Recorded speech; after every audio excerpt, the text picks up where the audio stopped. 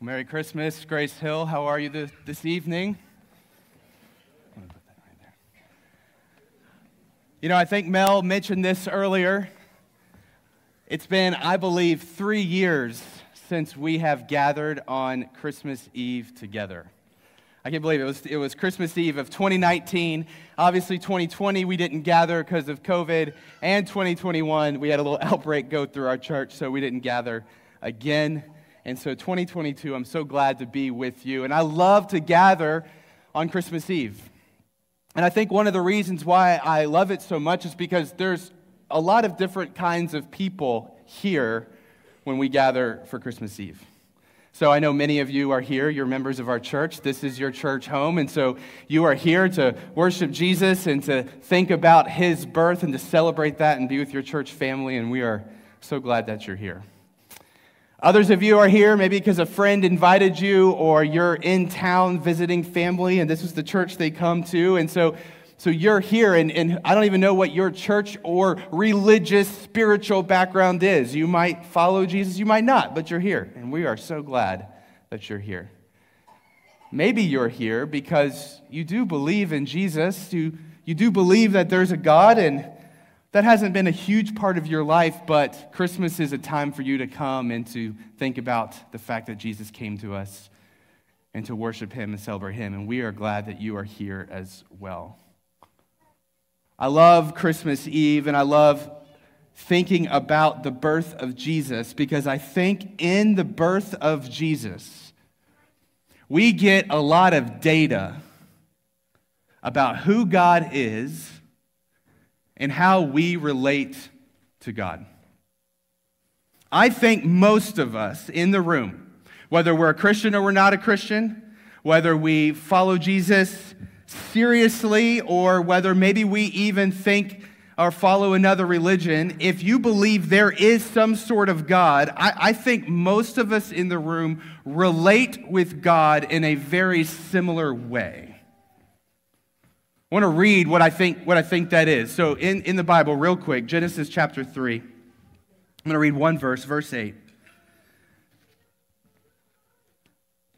You know, in Genesis, we read of the creation of Adam and Eve and everything around them, the first man, the first woman, everything is perfect. And then most of us know the story, right? Adam and Eve, they break God's command. And then we're going to read real quick. This is what they do. One verse, Genesis 3, verse 8, it says this. And they, Adam and Eve, heard the sound of the Lord God walking in the garden in the cool of the day. And the man and his wife, Adam and Eve, hid themselves from the presence of the Lord God among the trees of the garden. I think this is how most of us relate to God. God is out there somewhere. He's distant. We are in the bushes, hiding, and we assume that God is disappointed.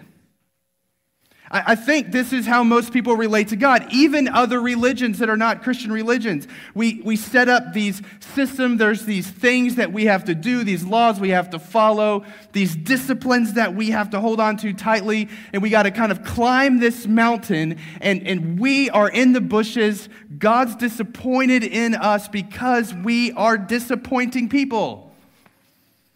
We don't always live up to the things that we say that we're going to do. We do things that God doesn't like, and we assume that He is not pleased with us.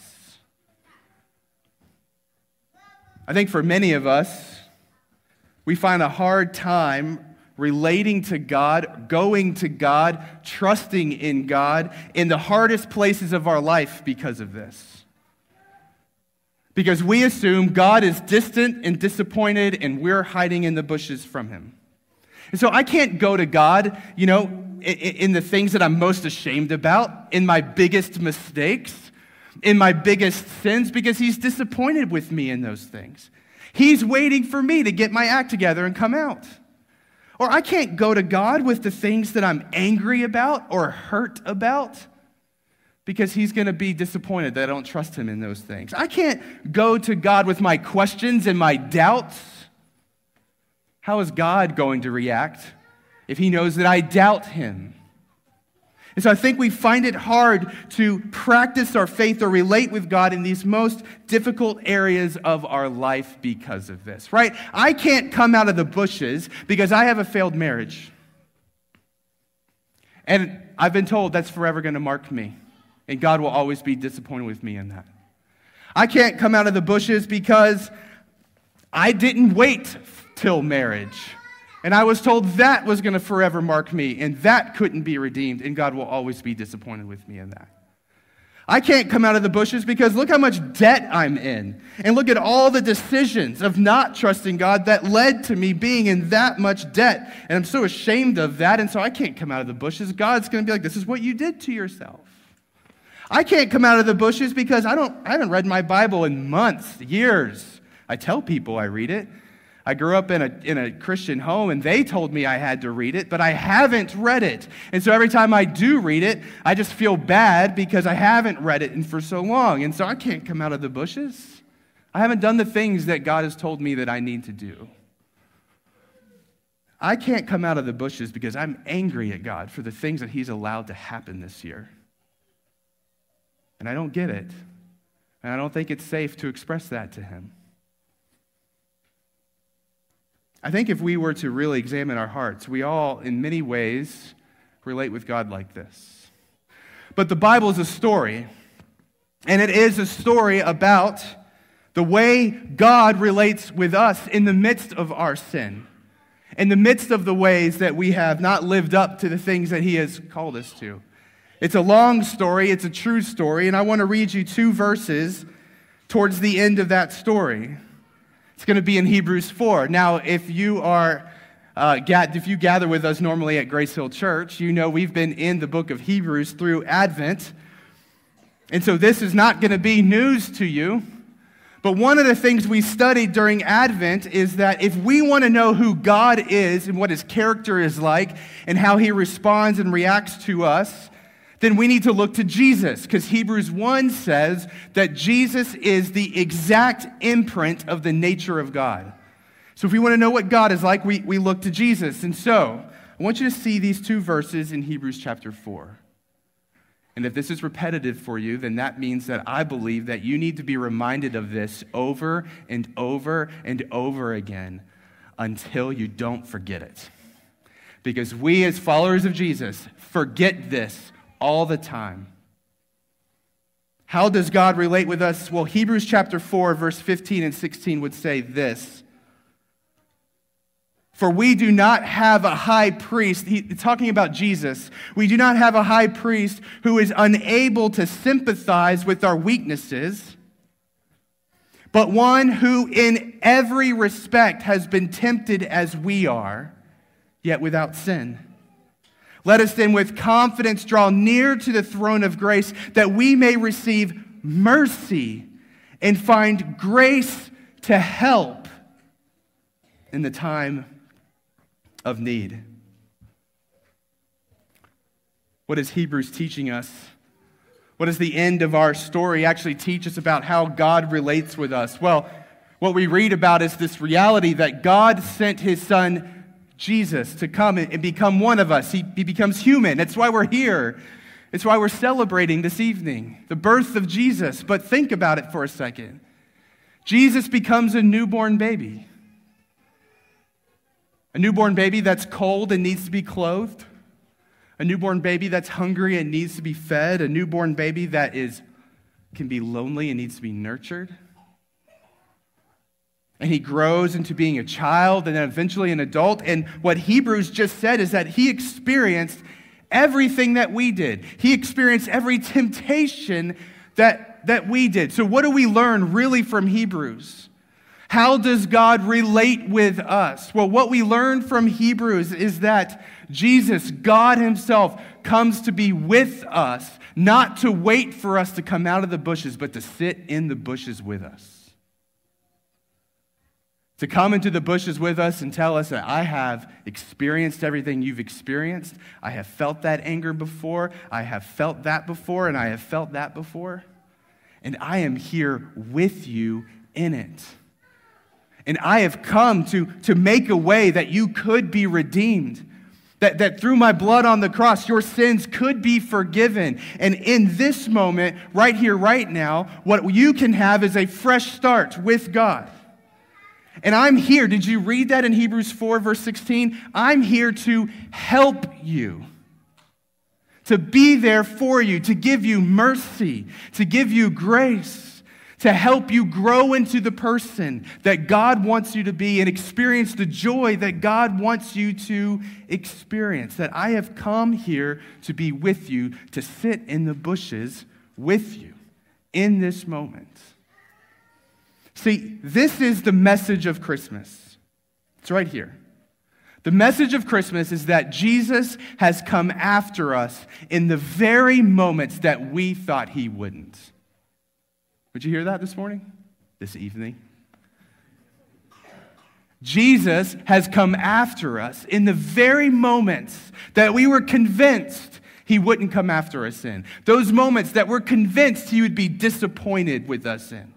That he would leave us in the bushes while he's waiting for us to figure out a way to come out and be worthy of him. That in that failed marriage, Jesus comes and sits with you in the bushes and say, I can handle this. You can come to me with this. I'm not ashamed of you. I'm here to be with you in it. Or in that sin, in that addiction, in that whatever it is that's going on in your life that you feel so much shame over, Jesus is coming to sit with you in it and say, I can handle this. I'm not leaving you. It's not a you've got 3 shots and then you're out kind of thing. No, I'm here. My grace and my mercy is here to help you in a time of need. That's why I put on human flesh. Jesus saying, I can come and sit in the bushes with you as you're angry at me. Angry at me because your spouse is suffering with illness. Angry at me because your parent is decaying before your eyes and you're watching them slip away. Angry at me because your child has walked away from the Lord. Angry at me for whatever it is. I can handle your anger. I can handle your frustration. I can sit with you in this. I'm not going to leave you. I'm not going to say, you should have more faith in me. You should trust me better. No, I put on human flesh. I experienced the things you experienced so I could sit with you in this, redeem, heal, and bring help in the time of need for you to grow into the person that God wants you to grow into and experience the joy that he wants you to experience.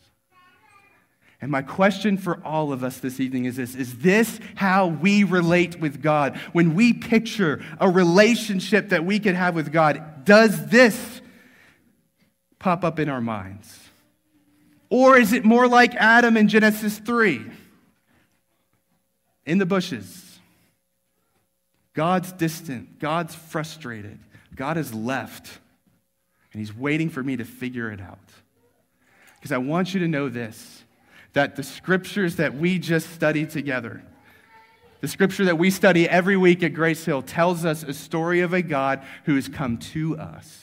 A God who sits in the bushes with us and redeems our souls, allows us to have a relationship with God that is faithful, never ending, and he gives us help in the time of need. We would not be here if this isn't what we worship in the scriptures, because this is what Christmas is all about. It's why Jesus put on human flesh. And so my question for all of us this morning is this: is this the God you worship? Is this the character of the God that you worship? Is this the God that you believe in? Is this the God that you read about? Is this the God that you're going to celebrate tomorrow morning? And so this evening, my prayer for you is that if you're saying, man, you're right, Alan, like I look to God as someone who's just perpetually frustrated with me, angry and disappointed and distant, then I want you to hear this morning that you are worshiping a false God. that Jesus is the living and true God. And if you're here this evening and you're not sure if you believe in Jesus, I want you to know this is the God of the Bible. And you can have a relationship with him, and all it takes is trusting in him, that you need his help, you need his redemption, and you need him to come after you to redeem you. And that's exactly what Jesus offers us. So here's what I'd like for us just to pray here for a moment together as the band comes back up. We're going to spend the rest of our evening together singing Christmas carols, celebrating the fact that Jesus has come to us. But I just want to take a minute, a very quick minute of silence. I know there's kiddos in the room. It's okay. Just a quick minute of silence. And I just want us to go before the Lord. And I want us to picture our God, Jesus, not waiting for us to get our act together, but coming to us, sitting with us in the bushes, and offering his healing and redemption. Let's just take a moment. Let's do that, and I'm going to close us in prayer.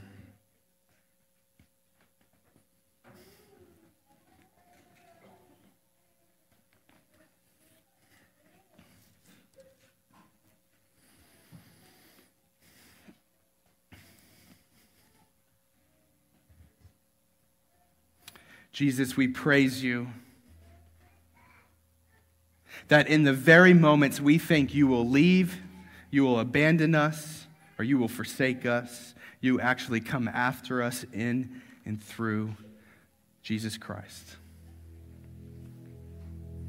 And God, I pray if there's anyone in this room that needs to have their image of God in their head healed, to the God of the Bible, to what you tell us your character is. God, I pray by your Spirit right now that would happen in this moment, and this Christmas, they would see you differently for the rest of their lives, as someone who's come after them. And God, I pray if there's anyone in the room who doesn't know you, that in this moment, by your Spirit, you would become real to them. You would reveal yourself to them. And they would know that they have a Savior that is available to them to give them mercy and grace and help in the time of need. Jesus, we pray as we spend the rest of our evening singing to you that you would be worshiped and you would be glorified and that you would fill our hearts here this evening with joy. In Christ's name, amen.